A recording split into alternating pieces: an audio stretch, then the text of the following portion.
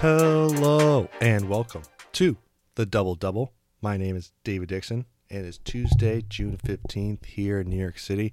Hope everyone is doing well, having a good start to the week. A lot to talk about on the podcast today. Two good basketball games last night in the NBA playoffs and a big one tonight, Bucks Nets Game 5. Waited as long as I could to before recording this. We just got in injury news, updates about tonight's game. James Harden plans to play. He was ruled out yesterday, reportedly out yesterday afternoon by the Brooklyn Nets with his right hamstring injury. They upgraded him to doubtful this morning, which seemed like a little bit of gamesmanship to me, to having him be doubtful, so just out. He apparently did his workout this morning, tested his hamstring. He then got upgraded to questionable. From the reporting so far, as of about 1:30-ish East Coast time, James Harden will test his hamstring tonight in warmups, with the plan being that he will suit up and play for the Brooklyn Nets tonight. Kyrie Irving is out with his sprained ankle. This is a massive development in this series, as Harden went down 40 seconds into game one, missed because it was so early in game one, missed the first four games.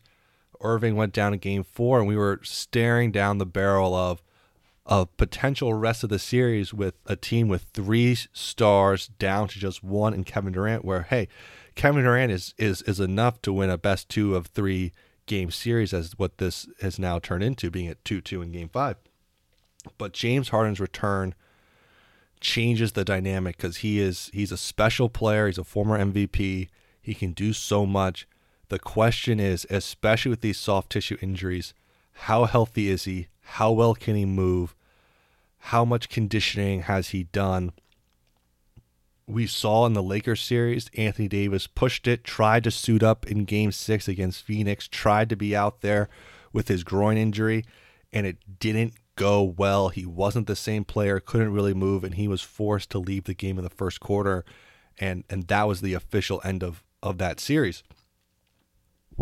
Look for early on how the Bucks attack Harden on defense. Really try to make him guard, make him move laterally, make him guard ball screens, make him test out the hamstring and see just how healthy he is. Because he may be back to being James Harden, but the only way to know is if you make him play defense, move around a lot, exert a lot of energy, and just try to see. It's like when a pitcher in baseball has some type of lower body injury, whether he's coming back from a hamstring or whatever, and a team will bunt and make him get off the mound and field and just make him move around and kind of test it out. That's what I would expect the Bucks to do. I'm sure that they were preparing for both scenarios. If all three were going to play, all three stars, just 1, 2. This is the playoffs. This is not going to catch the Bucks by surprise, but it may alter their first 10 or so possessions in the first quarter tonight. So that's what I would look for on the Bucks side, given this new James Harden news. It's massive news. This series has gone into, the pendulum swings in this series, starting game 2, when after the Bucks were blown out by the Nets and fell down 2-0. This is over. The Nets are going to run away with the title. Giannis, he's not good enough. All this stuff too. They win game 3, maybe win game 4, and then Kyrie goes down. All of a sudden now Bucks favorites in the series, perhaps title favorites now because of the Nets injuries. The pendulum swings in this series. It's insane, and it's a lot like the Suns-Lakers series, where Chris Paul goes down game 1, Lakers become favorites. Davis goes down, Paul comes back, Suns become favorites and go on to win the series. I don't know what to expect tonight. The crowd should be interesting in Brooklyn, should be a packed house. We'll see if what effect that has on Milwaukee. They didn't play well in Barclays the first 2 games, didn't shoot that well. They shot out the ball a lot better on Sunday afternoon. It should help the Nets players being back at home for that game. We talked, I talked yesterday about the adjustments going ahead for Game 5 tonight, but so much of this series relies on the Bucks offense moving the ball, not just relying on isolation plays, and really making the Nets defense, which is poor, and now adding back in Harden, which you kind of have to play James Harden. You have to play him. So now they'll still probably start Bruce Brown and Irving's place for that defense, but you have to make them guard. You have to make them play defense and just not just be able to just stand around, watch someone shoot an ISO, either it's a make or miss, get a rebound, and push out in transition, because they're so good offensively. It really comes down to how the Bucks shooting from far away and just the isolation play, try to limit that as much as possible. Now, there are going to be times where if they get a favorable matchup, isolation is more than fine, but especially in transition, coming down and not just taking zero pass or one pass 3-pointers by guys like Holiday or Giannis, or even Middleton or Lopez, where you would think that, hey, we can probably get that shot after 3 or 4 passes, but just coming down and dribbling into a 3-pointer is just not what we're looking for at this moment. That's going to be key for Milwaukee. And for Brooklyn, look, it's how healthy is James Harden. If he's healthy and plays well, I mean, they have a great chance to win this game tonight. Joe Harris will probably shoot better, for one main reason. He can't really shoot any worse than he did in Game 3 and Game 4. He will help the team tonight, I think, with the way that he can shoot the ball. But making him guard on defense a lot is tough, because he's not a great defender, and he moves around so much on offense that, just getting him to do more stuff on the defensive side over the course of the game may wear him out just enough that in the fourth quarter his shots aren't falling. It's going to be a fascinating game. The other thing to tell right early on, besides James Harden's injury, is we know what the matchups are going to be. This is now Game 5. You know who's guarding who. We know PJ Tucker is going to guard Kevin Durant. That's going to be the matchup. It worked really well for Milwaukee in Game 3 and Game 4. PJ Tucker was successful in being super physical with Durant. Steve Nash said it crossed the line into non-basketball physical. Look, it's up to the referees to establish what is a foul, what's the line they're going to call that game, and what's not. And it's PJ Tucker is going to be super physical with Kevin Durant because he's Kevin Durant. That's the only way you can stop and contain him. It is up to the referees to enforce the rules and call the physicality. Watch early if Tucker picks up a quick foul, if it seems like a little touch foul or stuff that they were letting go in Game 4 is now getting called, or they're calling a really tight game.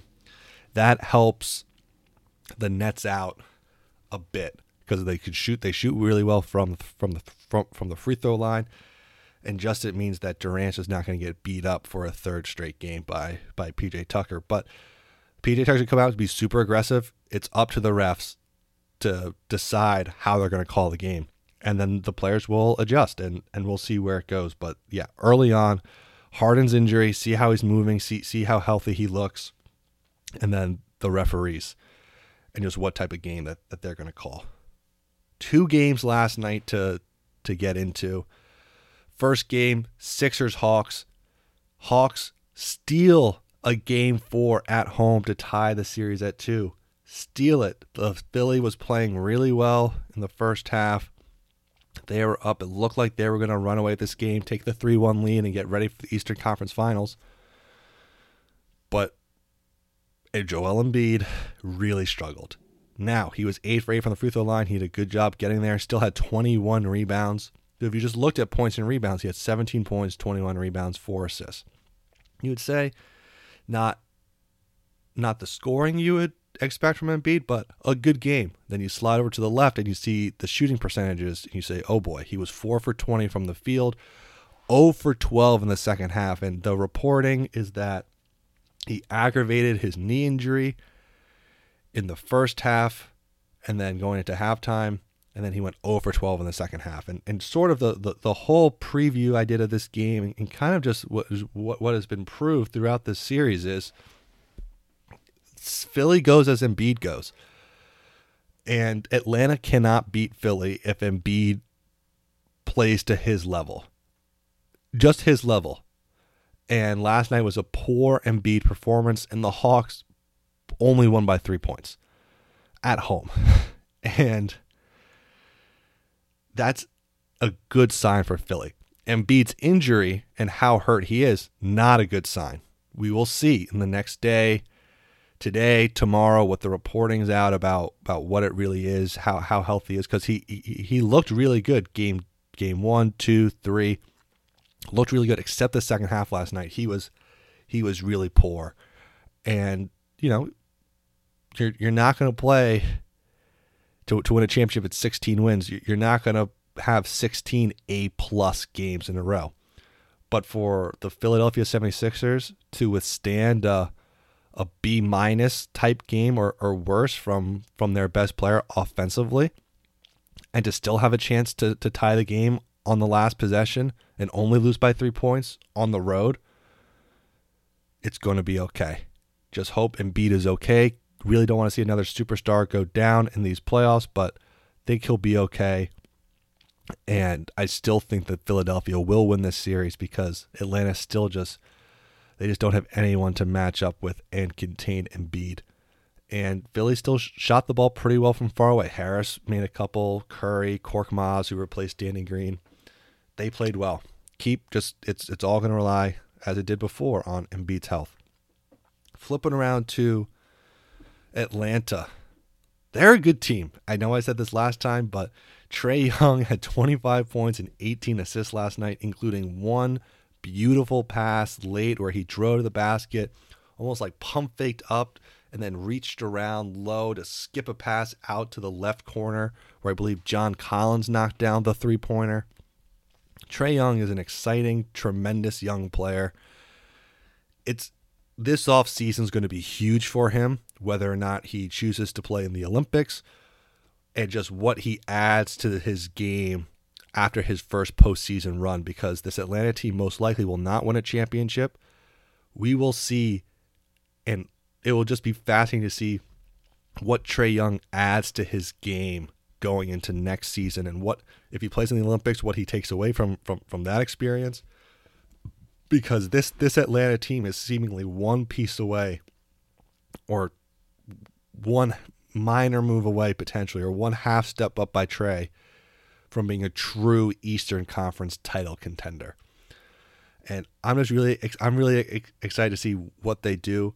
I don't think they have enough in this series, especially with DeAndre Hunter being out, but it's just really fun and exciting to see a young team coming together at the right time, and a team that may explode and grow into a championship team in the next year or two, which will be really, really cool to see. The other game last night, Clippers tie the series up against Utah 2-2. They came out and punched them in the mouth. Oh my goodness. The Clippers came out and punched the Jazz in the mouth. They were up 20 points at the half. It was a great win for them. Mitchell still scored the ball really well. He's a tremendous offensive player. The way he could score off the dribble, get to the free throw line. I want to remind people a little bit too about Donovan Mitchell. When he was coming out of high school, he was a high flyer, incredible vertical athleticism, very fast, quick, but was not a polished, developed offensive player. He would play really, really hard the same way he does now. Still had this great athleticism and body build, but he was not a guy who you could throw the ball to and say, go get us a bucket. And that was not true. That was true at his first year at Louisville as well. He was a guy who at Louisville was a really good defender and would pick his spots on offense in his freshman year, but was not a reliable faraway shooter, was not a guy who you would give him the ball and say, hey, go create a jump shot for us off the bounce in a high pick and roll type situation. The development of Donovan Mitchell starting at Louisville under Coach Pitino And since he's been in the NBA with the Utah Jazz, it's just been incredible to watch as a basketball fan, seeing a guy just get better and better and better every single year and adding to his game. And look, when he was a rookie in the NBA, he scored really well, but was not a great pick and roll decision maker. Every year gets better at that. Gets better at the lob pass to Gobert. Gets better at the kick out passes to shooters. Gets better at drawing fouls because he knows, hey, I shoot really well from the free throw line. That's an advantage. I need to get to the line more. Watching Donovan Mitchell grow the last 4 or 5 years from his college career to his professional career has just been awesome. It has been awesome, and I cannot wait to see, depending on how far the Jazz go, he may be forced to miss the Olympics if they win the championship, for instance, just because of the timing of the finals and when the Olympics start. I almost want him, as much as I want him to win the championship, I almost would rather get a chance to see him in the Olympics, to just get to see him in that environment and what he picks up and develops from that experience playing for Team USA, because he's just a fantastic, fantastic young player. And I don't know if he has ever a chance in the next 2-3 years to win an MVP award, but if he keeps getting better and better and better, he has a legit chance to be a first or second team All-NBA player consistently throughout his mid-20s and his prime for the next 5 or 6 years, because he's a tremendous player in a tremendous place right now with their roster for the Jazz and the team that they have around him. The Jazz just need more from Jordan Clarkson. His role is heat check guy, irrational confidence guy who's going to come in, he's going to shoot, you need him to score. You know, if he doesn't shoot well, it's going to be hard for them to win. And so if he's playing 30 minutes off the bench, you need him to be a little better than 8 points on 3 of 12 shooting. Jazz are really good. This is why you get home court advantage. This is why, because the Clippers are, one, they're just a weird team, and two, it's they don't have to win at Staples. As long as they defend home court the way that they did in games 1 and 2, the Jazz will advance to play Phoenix in the Western Conference Finals. And if you're the Clippers, Paul George played pretty well. He scored 31 points again, shot the ball well. Kawhi was a monster. Oh my goodness, was he great. Loved the way that him and Leonard both got to the line. George and Leonard got to the free throw line. It was a great start to the game. Marcus Morris shot the ball great. If you're going to get a game where he's going to score 24 points, he goes 6 for 11 from the field, 5-6 from 3, and 7 from 8 from the line, that's usually going to be a win for you. And look, Luke Kennard knocked down shots. They're a team that doesn't make a lot of sense. Because of just from game to game how different they look, or quarter to quarter. It's almost like they need a wake up call in some situation. Be like, guys, come on, like we're gonna go win the title. Come on, we're down 2-0. Like we have to start doing this now. And they're an exciting team. Kawhi in these moments in the playoffs just feels like he always just steps his game up to a whole nother level. And he had one dunk last night to get over Derek Favors that was just phenomenal, just a phenomenal dunk. There's a reason why he has had the playoff success he has had. There's a reason why the Clippers did whatever they could to bring him in, is that if he's playing like this, the Clippers are going to be really, really hard to beat. But Game 5 in Salt Lake City, the Clippers have to win a road game to win this series. And we'll see. That's always the hardest thing. That series, all 3 series left are all best of 3s now. Game 5's all tied 2-2. This is what we love as basketball fans. We love having the best teams matched up in the playoffs where both teams are playing pretty well, and it comes down to these moments where best 2 out of 3 series may get a couple of Game 7s, hopefully. All this stuff we just love as basketball fans. So that'll do it for this episode of the Double Double. If you like this podcast, you can find us on iTunes, Spotify, or wherever you get your podcast, where you can subscribe, rate, and review. 5 stars would be much, much appreciated. Also follow us on Twitter at DBL_DBL podcast. We'll be back hopefully tomorrow. Take care and make it a great day.